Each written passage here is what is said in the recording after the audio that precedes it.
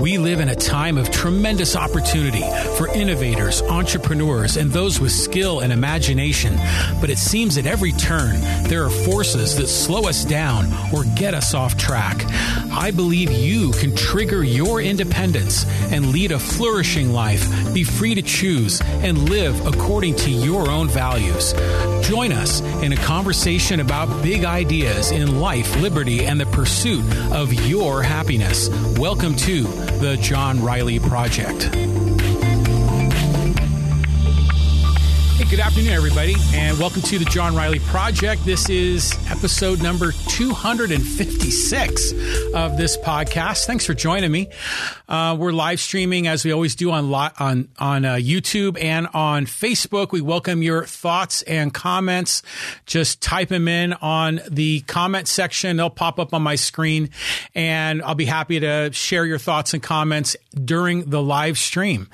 So, yeah, we got actually a really interesting show in store for you. I really want to explore this topic about San Diego State University and the roots of the school being left out of the Pac-12. And there was a really interesting article I read about it, and I want to share that with you because I just think it's fascinating. It kind of talks a lot about higher education in California, particularly here in San Diego. So I thought this would be a fun topic to get into. But, you know, there's so much to cover in the news. There's so many things to consider. I was just looking at, what can we possibly talk about today? I mean, William Shatner went into space, Captain James Tiberius Kirk. I'm a big Star Trek fan, so that's a pretty exciting moment, especially to see a 90-year-old man go up into space. That's pretty cool. But even here, at the local level, here in my hometown of Poway, there's always something going on here, because there's always a lot of chitter chatter amongst the neighbors here. And, one of the big development projects along Poway Road, which had been abandoned, is what's called the Outpost. The developer went out of business, filed bankruptcy. Well, now there's apparently a plan to have a new, company sort of come in and take over the project.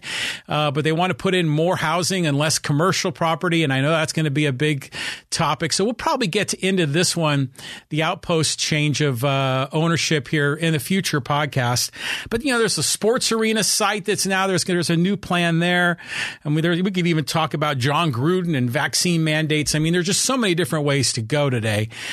But I really wanted to talk about San Diego State University. And because there's a lot going on with San Diego State University. There's a lot of buzz with the school. I mean, that whole, what are they calling it? SDSU West or SDSU Mission Valley. They're taking over that Qualcomm Stadium site. And I don't know if you've been down there recently, but man, that stadium is going up really quickly. You can see the infrastructure is going vertical. I can see they're putting in the stands on at least one side of it. The lighting fixtures are up. That's going to be a really exciting facility. I guess they're going to be able to hold about 40,000 people there for football games. Hopefully the soccer team will get to play there, and maybe we're going to see concerts there and other events. But even the rest of that gigantic parking lot, which I remember someone telling me that when it was Jack Murphy Stadium, that parking lot was the largest parking lot west of the Mississippi River. Now, is that true, or is that just an urban legend? If it's not true, it's got to be darn close to true, because that's a huge piece of property. Well, I was just driving by there within the last week, and, they got earth movers there, and they're, kind of carving up the dirt. And if you've seen plans for San Diego State West, it's a very exciting project, because they're going to be bringing in more classrooms, more research facilities, more student housing. There's going to be some commercial, opportunities there. And then on top of it, the stadium. So, I mean, it's a great time for San Diego State University. And, the sports program has had a tremendous amount of success. I mean, right now, the football team is one of the few undefeated teams left in the nation, which is exciting. And the basketball program for men's basketball has been very good now, really for the past, I'd say 15 or so years, maybe 13 years. The athletic programs have become so good. They've really put, a mark on the map for San Diego State. So, good for them. In fact, I saw a stat. If you take the football program and the men's basketball program combined, they have the second best overall winning percentage of any university in the nation since 2010. So, it's amazing how far San Diego State has come. And I know from my children when they were going to school, a lot of their friends went to San Diego State, and you pretty much need a 4.0 GPA to get in. It's no longer, kind of an easy school. Back in the 80s, I went to UC San Diego out in La Jolla, and back then, San Diego State was certainly a good university, but it wasn't like you didn't need a 4.0 to get into San Diego State. You still need to be a very good student. But, the whole competitive landscape of colleges has changed, and, it's harder for our kids to get into the schools they want to get into than it was when we went to school. I often joke that if I were applying today, a good chance I wouldn't have got in a UCSD, but I was a freshman in '82, so I was able to get in. But there's, I think that my point is that not just on academics, but not just on athletics, but even at the academic level, San Diego State has made huge strides as a university, and for all of us here in San Diego, it's something to be proud of. In our overall region, where we have these excellent universities that are producing outstanding talent are coming out of these schools. If it's not San Diego State or UC San Diego, there's USD and Point Loma Nazarene, and I'm probably leaving. Cal State San Marcos for sure. And so as there's more universities and as they're more established, putting out better product, that's good for us overall in our community, a more intelligent workforce. And in many cases, that's leading, certainly the UCSD, university is leading a lot of the biotech that's really happening here throughout San Diego. And San Diego State, to a great degree, their alumni are very strong, very powerful, and making big differences. So it's exciting to see what's happening at San Diego State. But I'm a sports fan, and when I went to UCSD back in the 80s, they were Division III.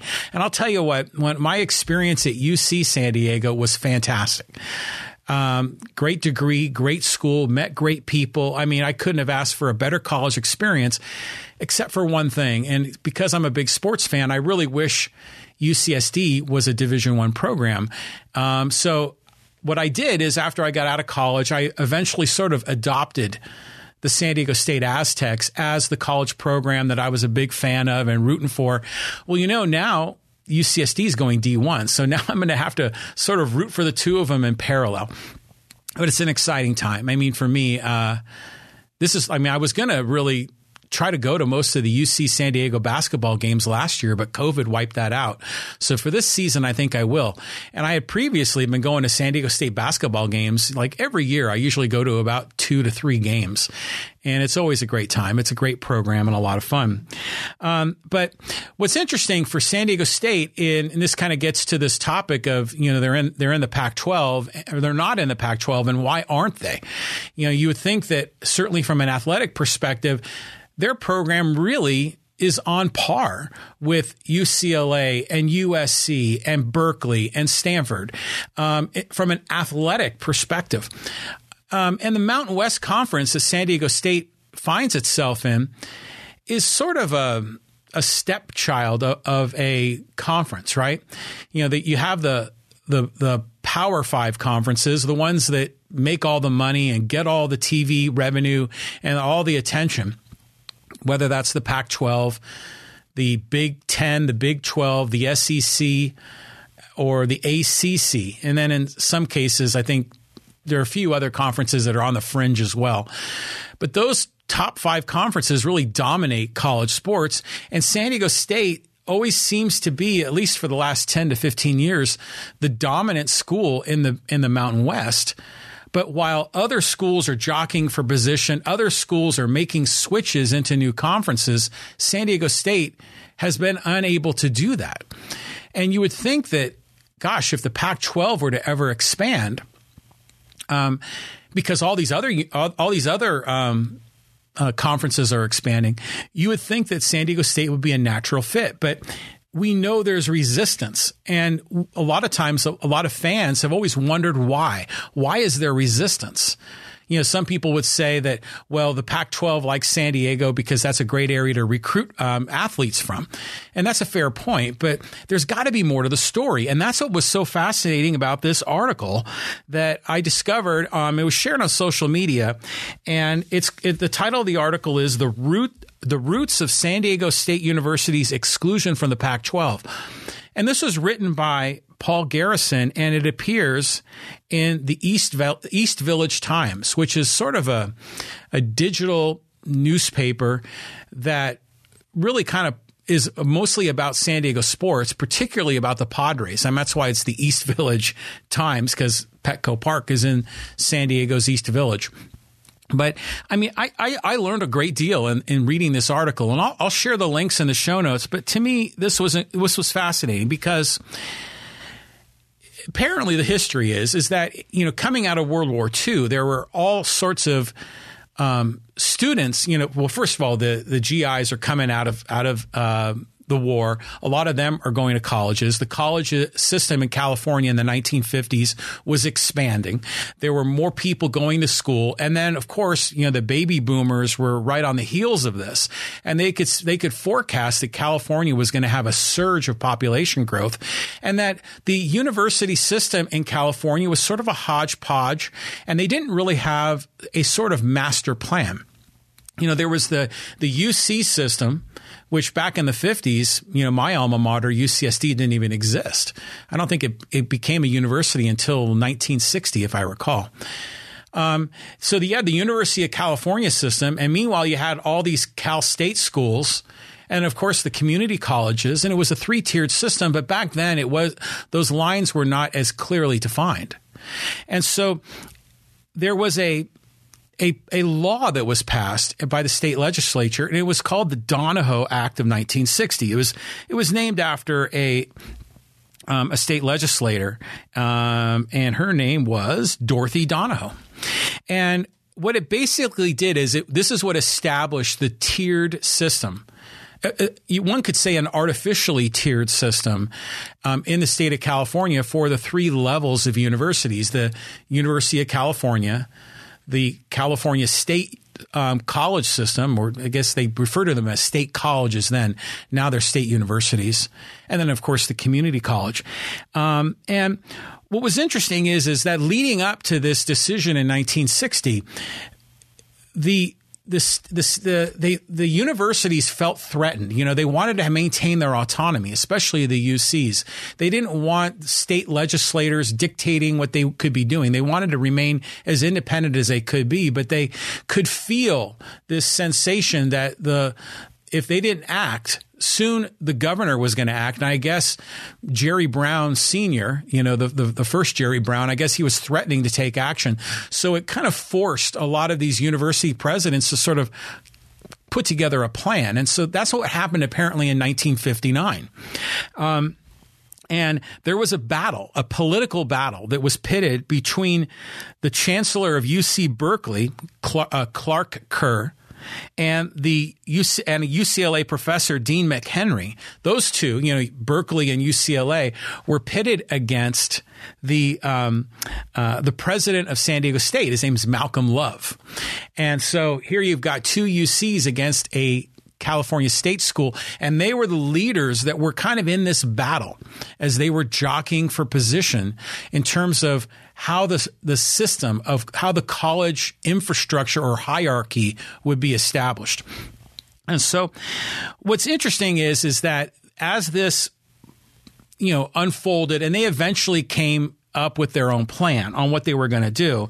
And it was, I mean, if you read the article, and I'll share the link to this article in the East Village Times, but this article has all kinds of links to, various UC and Cal State sites and going over the history. But in many ways, this was a battle because at the time, the UCs wanted to maintain sort of a higher level of education. They wanted their schools to be the research oriented schools where the professors spent the majority of their time in research. They are the ones that had the graduate programs. They were the ones that were able to issue masters and PhDs, and they really wanted that to themselves. They wanted to say, well, Cal State schools, you guys can educate the teachers for K through 12, and maybe you can teach and allow students to get certain, how should we say, occupational or professional degrees. But really, leave the serious stuff to us. Leave it to our academics to do the really heavy lifting. That's how we want to establish this plan. And the Cal State systems, they didn't want anything of that. They were saying, wait a minute, if we want to have doctorate programs in the state college system and the state university system, why should we be excluded? And so that was the battle. But in the end, the Cal States were able to have some level of research, some level of doctorate programs, but of course, nowhere to the degree of the University of California system. So, it's kind of like in any sort of compromise, the two sides never really get what they want. They both kind of walk away not feeling all that great. But at least the state university system was able to retain some of their doctorate programs. They were able to continue to do research. Now, this was interesting to me to learn this because I remember when I was a student at UC San Diego, we used to always complain about our professors that they always seemed more interested in research than they were in teaching us lowly undergrads, especially in a lowly undergrad lower division course. It always felt like the university professors were kind of stooping. They had to just deal with the lower class so that they can quickly do that and get on their way to doing their serious research. But we also noticed certain things like, for example, when I was at UCSD, my degree is in mathematics and computer science, but I went to Warren College and I had to have 2 minors. And I have a minor in communications and I wanted to get a minor in business. But at the time, UCSD didn't have a business school. They didn't have any business classes. There was no business undergraduate degree. And that was fairly consistent throughout the whole University of California system at the time, especially for undergrad. So my second minor is actually in management science, which was sort of like economics with a little bit of business mixed in, because we took some statistics classes and a few other examples. But, we quickly learned that, if you wanted to get a degree in accounting, you don't get that at UCSD. You'd have to go to San Diego State. So San Diego State had more of, like I just said, the professional degrees, the ones where you're getting like real life direct experience for the kind of work you're going to do, as opposed to, more theoretical teaching. Now, granted, I was in computer science. We were learning computer languages, which were directly applicable to a lot of jobs that were in the marketplace at the time. So, it's a little bit of a blur. The lines weren't as hardcore, but there was definitely a separation, and I knew that in the 1980s. But what's interesting is that this separation from an academic perspective, this separation from a research perspective of a 2-tiered system where the UCs are up on the perch and the Cal State system was sort of a second tier, that ultimately is the reason, according to this article, to the author of this article, that's really one of the driving reasons why San Diego State has been denied access into the Pac-12 conference. So, who's in the Pac-12 conference, right? I always think of them in groups of 2. There's the University of Washington and Washington State University. Then there's the University of Oregon and Oregon State University. And then there are the 2 schools in the Bay Area, Berkeley and Stanford. Then there are the 2 schools in LA, UCLA and USC. And then the 2 schools, and back then that was the Pac-8. Then they became the Pac-10 when they expanded to add Arizona and Arizona State. And then shortly afterwards, actually probably about 15 years ago or so, they became the Pac-12, and they added Colorado, who I think was in the Big 12 at the time, and then they added Utah, which was one of San Diego State's rivals in the Mountain West. So so Utah and Colorado were added to make it the Pac-12. So in California, 3 of the Pac-12 schools were UC campuses. Two of them, only 2, Berkeley and Cal. Of course, Stanford, a very distinguished research university. And then USC, which is kind of an interesting one. USC, I think, has also made gigantic strides academically, as also in terms of the quality of their faculty and their research. And actually, along with that, their tuition has gone up just the same. But these schools, I think, had a certain level of cachet, a certain prestige in the academic space, and they wanted to keep these sort of smaller schools away.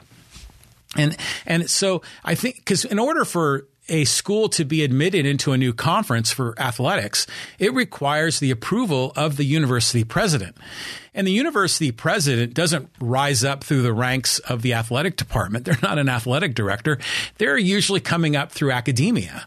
They are usually coming up as an economics professor or a biology professor or something. They're going to be a person with a lot of academic credentials.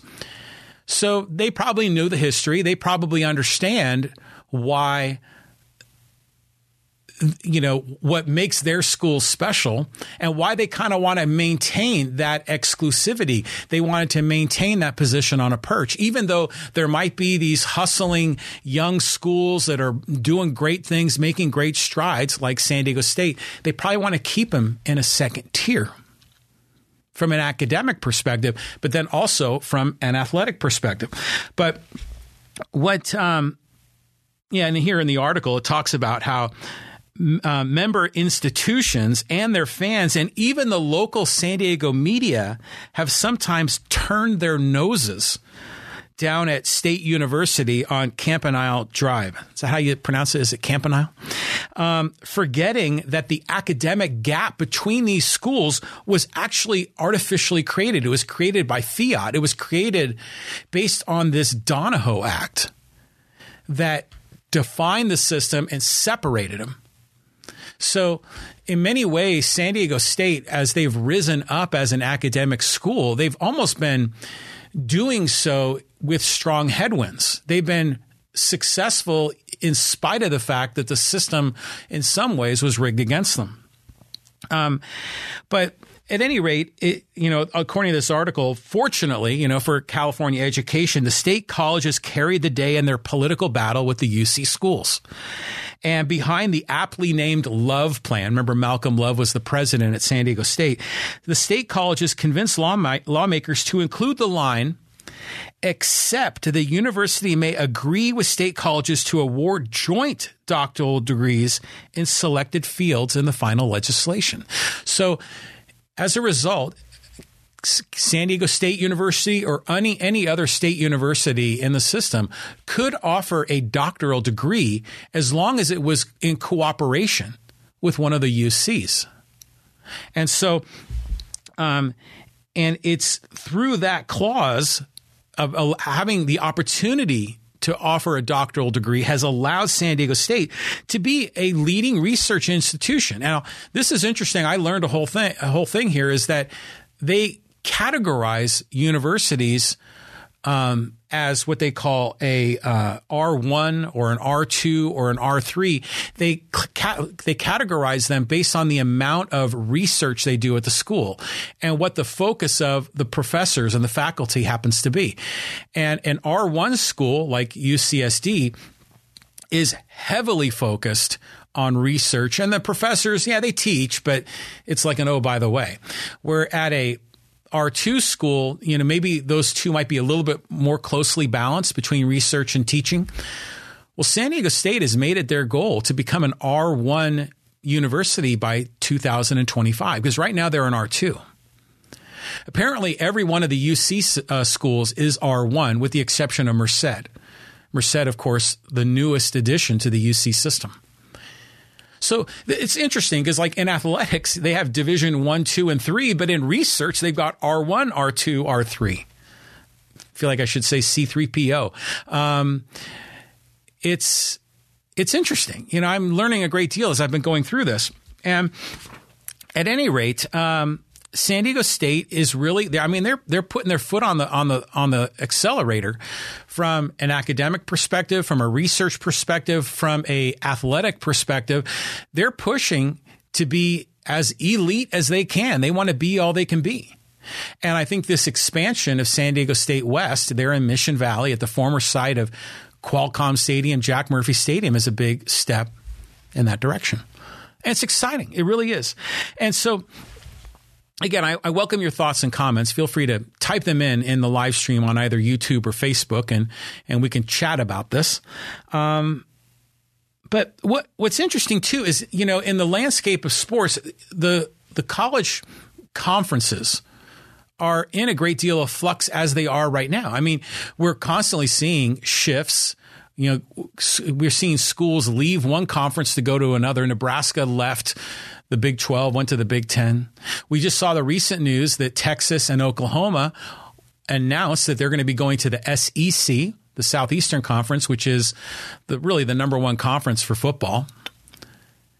Because the Big 12 really has been kind of eroding. You know, the Big 12 lost Texas A&M not too long ago. They went to the SEC. So there's a shifting landscape that's going on within college sports, and those Power 5 conferences are trying to maintain their hold, and they want to keep, remember, just like in the academic level, they want to keep those second-tier universities out. They want to maintain that exclusivity. And really, a lot of this goes to money, right? Always follow the money. I mean, with colleges, the finances are gigantic. It's a huge difference that a Power 5 school will get in TV revenue through their conference than a Mountain West school will get. And the same thing is true when it comes to research money. Schools that are considered R1 universities are probably going to get way more government grants for research than an R2 school is going to get. So money plays a big role in all of this. But there's another part of the story that I found to be fascinating, and it goes back to President John F. Kennedy is in this story. And you're like, wow, this is amazing. So apparently on June 6th of 1963, you know, less than 6 months before JFK was assassinated in Dallas, he gave the commencement speech at San Diego State University. Wow, that's pretty awesome, right? The sitting president of the United States. I mean, back then, San Diego was like a Navy town kind of tucked away in the bottom left corner of the United States. But here, the president of the United States was out here and delivered the commencement speech. I mean, which is incredible. I mean, how often do acting presidents deliver commencement speeches? It's still pretty rare, right? I think it is. Well, in his speech, Kennedy said, "What are we going to do by the end of this decade? Our population is growing each decade by a figure equal to the total population of this country at the time of Abraham Lincoln just 100 years ago. Our education system is not expanding fast enough. We're going to have to build as many schools, college classrooms, and buildings in 10 years as we did in 150 years. In 1970, we will need 7,500 PhDs in physical sciences, mathematics, and engineering. In 1960, we only graduated 3,000. So Kennedy sent a clear message that day calling for a major expansion of doctoral programs in the United States. And he was doing it from San Diego State University, who is trying to establish itself as an elite institution of education that provides doctoral degrees for their students. So Kennedy played a big role in doing this. But the interesting thing is that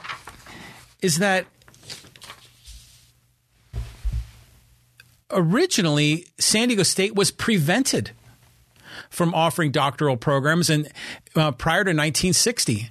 prior to the Donahoe Act. And if the UCs had their way, San Diego State would still be sort of like a backwater college here in San Diego, kind of a school that's, nice locally, but nothing special beyond the San Diego community.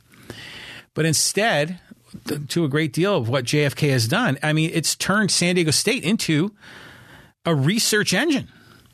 And I think if you look at what they're doing with the stadium in Mission Valley, that new stadium, as that goes up, that's going to offer massive legitimacy to the athletic program. Just as Viejas Arena, back then it was Cox Arena, just as that added legitimacy to the basketball program. In fact, if they never built Cox Arena, there's no way San Diego State would have hired Steve Fisher to be the head coach. And as a result, there's no way San Diego State basketball would be anywhere near what it is today. It's the kind of the notion of build it and they will come. And I think in this case with college facilities, that's proven to be true. Universities are also recognizing that the athletic programs provide tremendous PR for their schools in the media and kind of helps them gain a national footprint, kind of grows their brand across the United States. So when this stadium goes in Mission Valley for San Diego State, it's going to further enhance the San Diego State brand and make it a very strong academic and athletic school, a very strong research school. And the athletics and the academics, which I think historically were at odds. Certainly when I was at UCSD, the academic community sort of, looked down on people that were in the athletic program. And they kind of liked the fact that they were D3 back then when I went to school, because they didn't want to have, a bunch of jocks and they didn't want to kind of water down or lower the prestige of their university. But even UCSD has recognized that if they want to be an elite university, they need to be elite across all dimensions, including athletics. San Diego State figured this out long before. And that's a big reason why they always had a strong sports program. That's why they built Cox Arena and now Viejas. And that's another reason why they're building the stadium at Mission Valley. UCSD woke up to that, and shortly after I graduated in 87, they went D2, and then they started, kind of getting their system set up in the 2000s to make the switch to D1, and now they're playing D1 ball, and good for them. That's going to make UC San Diego a stronger university with a stronger brand, and it's going to enable that school, my alma mater, to attract more students, to attract more research, to really enhance the prestige of the school. Athletics and academics shouldn't be at odds. They complement one another. And so San Diego State is going through this. Now, when this Mission Valley campus is expanded, and by the way, Mike Ryan on the live stream, how you doing, Mike? The big roar announcement. Good to see you. San Diego State's going to be adding 15,000 more students. How many students go there now? I think it's like 35,000, something like that, right? So they're going to be like around 50,000. If anyone knows the numbers on this, please correct me. But 15,000 more students are going to be going into that, into the school, largely driven by the Mission Valley campus. Approximately 1 million square feet of new classroom and research space, which will invite more opportunities for innovation and investment in the school. In many ways, the new campus is finally fulfilling Kennedy's vision laid out nearly 60 years ago. So, this is terrific. So San Diego State now, they're calling this Mission Valley campus their innovation district, which I love that name, because they want to be taken seriously as a research organization, as a research university. And they said that it's an unprecedented opportunity for industry partnerships and growth for our research enterprise, according to SDSU Director of Media Relations, Corey Marshall. He said, SDSU is a once-in-a-lifetime moment to propel ourselves closer to our goal of becoming an R1 research institution. So I know for me at UCSD, the campus thrived. The academic community thrived on partnerships with the private sector. I mean, that's a great reason why there's so many biotech pharmaceutical companies that have their roots that go back to UCSD. A lot of the founders, the key employees in those companies came up through UCSD. Well, San Diego State's trying to build the same thing. And overall, that's a big win for the San Diego community. Now, since 2000, San Diego State University has conferred almost 1,800 doctoral degrees. During the 2021 school year alone, the university researchers secured $140 million in grant funding. I mean, that's just tremendous. I wonder what the numbers are at UCSD. They're probably more, but not too long ago, San Diego State was not even allowed to give out a doctoral degree because of the way the systems were set up and the way that the UCs wanted to kind of keep them down as a second-class citizen. But none of this actually would have been possible. All these doctoral degrees coming out of San Diego State University never would have been possible if not for the cooperation with UC San Diego. So 10 out of San Diego State's 18 doctoral programs are in a joint program with UCSD. So UCSD didn't recognize San Diego State necessarily as a competitor, but as a partner to cooperate with. I mean, isn't that terrific? I mean, and really, if you look out in the world, I mean, there's way more cooperation than competition that actually occurs, even in the private sector. And it's nice to see it in academia, where there is cooperation. From 2015 to 2020, San Diego State and UCSD faculty co-authored over 2,000 publications. University professors working side by side for both universities. And it's UCSD lent SDSU that partnership, which gave them credibility and gave them the opportunity to provide doctoral degrees. Because remember, that's the only way they can do it is through these joint programs because of the tiered system that was created. According to this article, it took a strong institution like UCSD, which was unafraid of the success of a regional school, to fully unlock San Diego State's potential. The school's partnership has been better for the city, the region, and the state, but their most famous collaboration was literally out of this world. And the article goes on to talk about how UCSD and San Diego State cooperated with putting the Perseverance rover on Mars. That's just fantastic. So now what? San Diego State, from an athletic perspective, still is on the outside looking in. They're still in the Mountain West Conference, which really is a tier 2 conference, right? And it's so hard for San Diego State to find a place to go. And you remember there was the discussion that maybe someday they could get into, people wish they could get into the Pac-12. That always seemed to be an unrealistic aspiration. But then there's the Big 12, the so-called Big 12 that only had 9 schools. Figure, well, geez, they need 3 more so they can be 12, right? Well, you thought that would be a perfect spot for San Diego State. Now, granted, it would put a burden of travel on San Diego State and the other schools. But then with Oklahoma and Texas leaving the Big 12, going to the SEC, now suddenly the Big 12 was only 7. But then they went out and actually recruited 4 more schools. And they got 3 from the American Athletic Conference and then 1 from somewhere else. But I know Cincinnati is one of those schools, which is a very strong athletic school.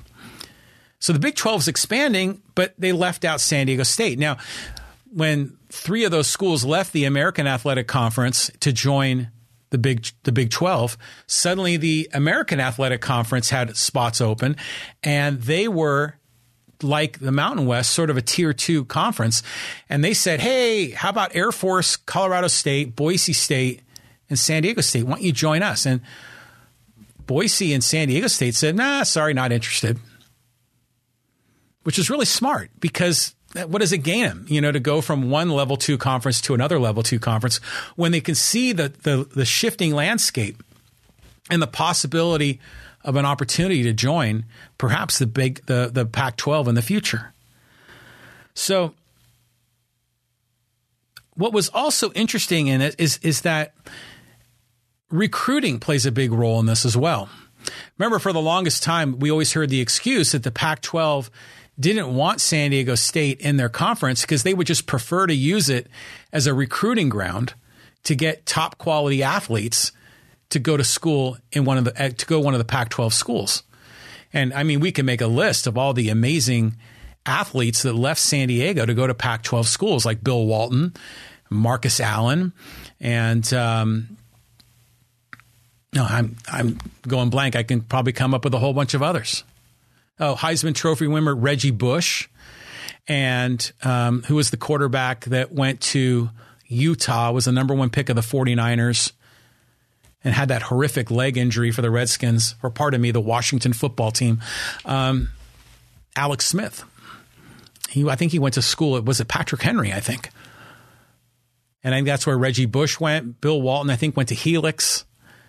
Marcus Allen, I think, went to Lincoln. And then there was even a Heisman Trophy winner that came out of La Jolla Country Day, Rashad Salam. And then he went to school at Colorado back when they were in the Big 12. But at any rate, what's happening now is apparently one of the reasons that Oklahoma and Texas left the Big 12 to go to the SEC. Certainly there's a financial opportunity, but more it was about recruiting. Because the top recruits, especially in football, all wanted to go play for Alabama and LSU and Georgia and Ole Miss, all those top quality SEC schools. So Texas and Oklahoma said, oh my, in order for us to maintain our position to continue to recruit elite talent, we need to switch conferences. But at the same time, what's happening with the Pac-12 athletically, particularly in men's basketball and football, they're on the outside looking in too. I mean, granted, they're one of the Power 5 conferences, but I don't think any of the football programs really are likely to be in the BCS playoff game. I mean, because Oregon lost to Stanford, I think, right? Oregon had the best shot of it because they were undefeated. And the funny thing is that San Diego State football, because they don't have a stadium right now, last year and this year, they're playing up in Carson in the soccer stadium where the LA Galaxy play. Playing in the soccer stadium where the Chargers moved to for a few years temporarily until they moved in to SoFi Stadium with the Rams. So the Aztecs are playing in Carson, and there was an article in the LA Times saying the best college football team in LA is actually from San Diego because UCLA, had the big win against LSU, and then since then has been disappointing. USC fired their coach, and now they're kind of going through a lot of turmoil. And meanwhile, San Diego State football is one of the few undefeated teams in the United States. I think there's like less than 20 of them. And San Diego State, who are they playing this coming weekend? Air Force. Air Force, actually, for Mountain West, actually one of the better Mountain West teams. But San Diego State likely is going to be favored to win every one of their games for the remainder of the season. Good on them. I mean, they could hopefully go undefeated the whole way. But you know what always happens? The San Diego sports curse kicks in and they'll end up, stubbing their toe against, I don't know, Fresno State or something. That could happen. But they're positioned potentially to go undefeated for the remainder of the season. And that's the funny thing. I mean, the best college football team in LA is actually from San Diego. So the Pac-12 is losing a lot of recruits as well. They're losing recruits in football to the SEC and to the Big Ten, Ohio State, Iowa, Michigan. They're losing basketball recruits to those other schools as well. I mean, the dominant basketball program in the Western United States is a little private school up in Spokane that's roughly the size of the University of San Diego, a little Catholic school, Gonzaga. Arguably the second best college basketball program in the West Coast are your San Diego State Aztecs. Pac-12, supposedly a Power 5 conference with all the history of UCLA basketball and so many other great players and great teams, the history of Arizona even. Yet San Diego State really outperforming them. So the Pac-12 has some serious decisions to make too, because if they want to remain a relevant conference from an athletic perspective, they need to open up new ground. They need to expand their school. They need to get a stronger footprint in other parts of the United States. They need to add schools, and why not add San Diego State? They're now building a world-class football facility. They've already built a world-class basketball facility. The school is rising up aggressively as a world-class research university. They're an R2 school, and their goal is to be R1 by 2025. So it's amazing how everything seems to be shifting. You know, it used to be that the UC system didn't want anything to do with those pesky Cal State schools that really don't belong up here in our ivory tower. They just teach occupational bachelor's degrees. The serious research happens with us, the UCs. We're the ones that are going to get the big money grants. We're the ones that we're going to be having Nobel laureate professors. And they do, by the way. But they wanted to keep these Cal State schools out. But, some UCs like UCSD were enlightened and cooperated with San Diego State. San Diego State has risen up. Now it may turn out that Berkeley and UCLA, who really wanted to keep Malcolm Love, then the president of San Diego State in 1959, wanted to keep him out. Now those two universities may need to invite San Diego State in to the Pac-12 to help grow their athletic credibility, to help grow the conference from a revenue perspective, from a recruiting perspective, from a prestige perspective. Now suddenly the kid that was dismissed is now potentially the coveted one. Now they are the potential belle of the ball. And it'll be interesting to see how this plays out. The article concludes by saying that San Diego State has always been a university that charted its own path and excelled in unconventional and unsurprising ways. Displaying the same grit and entrepreneurial spirit, San Diego State athletics will continue to forge ahead and excel even in the face of artificial obstacles. It is the Aztec way. So I just thought this was a great story. I think it's worthy of sharing. And I'll include a link in the show notes. The title of the article is The Roots of SDSU's Exclusion from the Pac-12. The author, Paul Garrison. And I just thought it was very well done. I think it answers a lot of questions because it just seems on its face San Diego State should be a natural expansion candidate for the Pac-12. Frankly, it should have been a natural expansion for the Pac-12 for the last 20 years. But now it's even clear that it should really join the ranks of Washington State, Oregon State, Cal, Stanford, USC, UCLA, Arizona State, and Colorado and Utah. They should welcome San Diego State into the Pac-12. It's a win-win. It's a win-win. It benefits the conference, and it also benefits San Diego State. So I look forward to that opportunity. I hope that happens.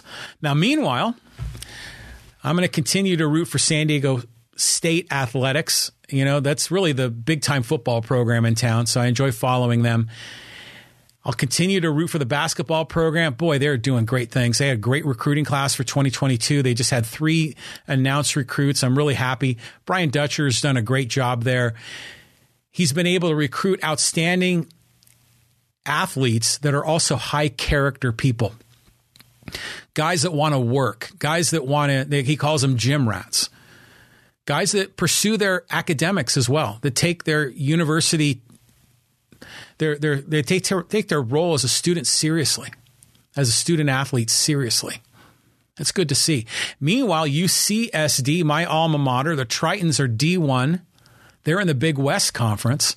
Now they're playing big-time basketball in the D1. UCSD could go to March Madness. They are eligible. Now, granted, it's going to be quite a while before that happens. But now they're in the Big West, and I think they're going to be playing against teams like Cal State Fullerton, Cal State Long Beach, Northridge. Who else is in that? UC Santa Barbara. My daughter's alma mater, Cal Poly San Luis Obispo. Who else is in that conference? UC Irvine, UC Riverside. Maybe Davis is in the Big West. So I'm going to try actually to travel this year. I'm going to try to get out to some of the UCSD basketball games, get out on the road. Good excuse for a road trip. They open up at Cal Berkeley, and I think it's on November 9th.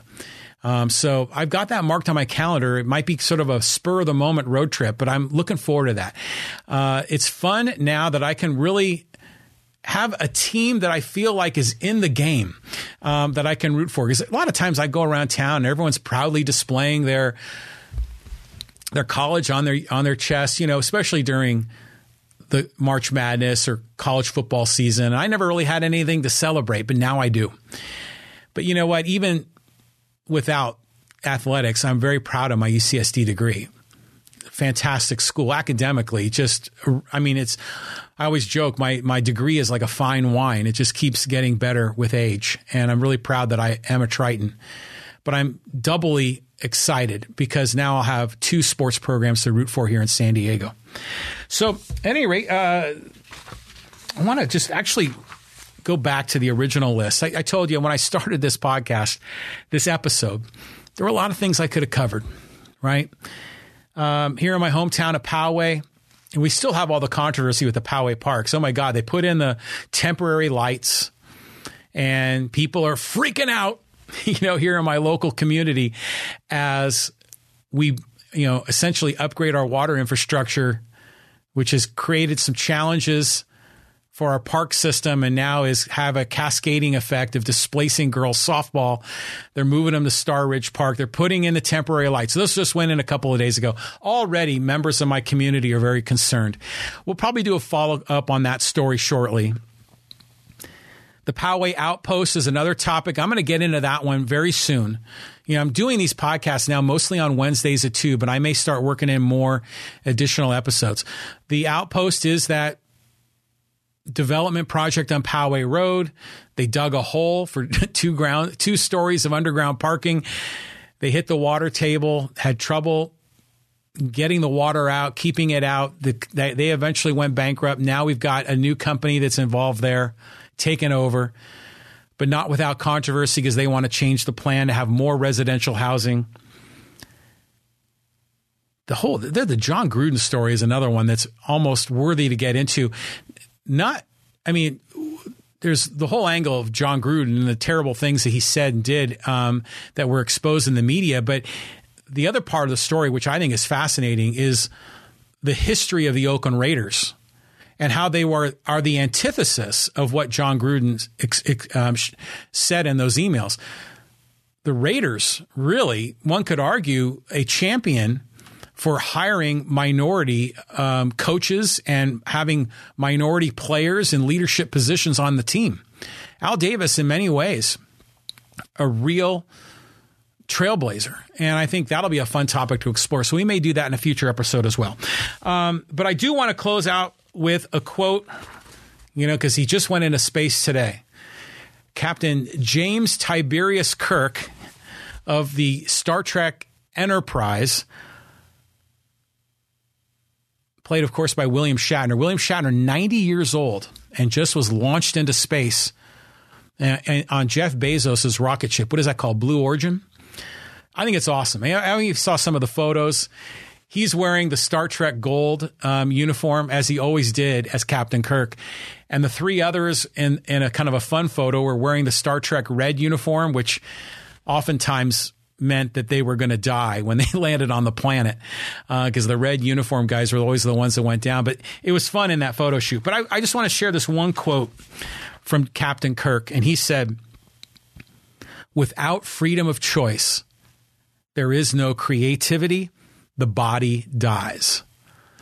And, you know, this is why I'm a big fan of Star Trek. I love the science fiction aspect of Star Trek. I love the adventurism of Star Trek. I've watched every episode of every series. You know, the original series, The Next Generation, Voyager, Deep Space Nine, and Enterprise. In fact, I'm actually rewatching Voyager right now on Amazon Prime.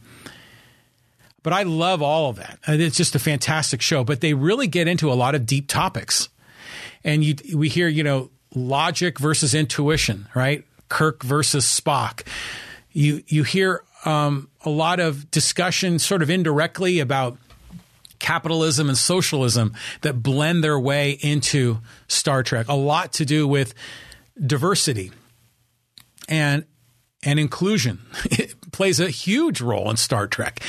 To me, it's just a fascinating series. I'm a gigantic fan. So Captain Kirk, you know, this is your day. So good for you.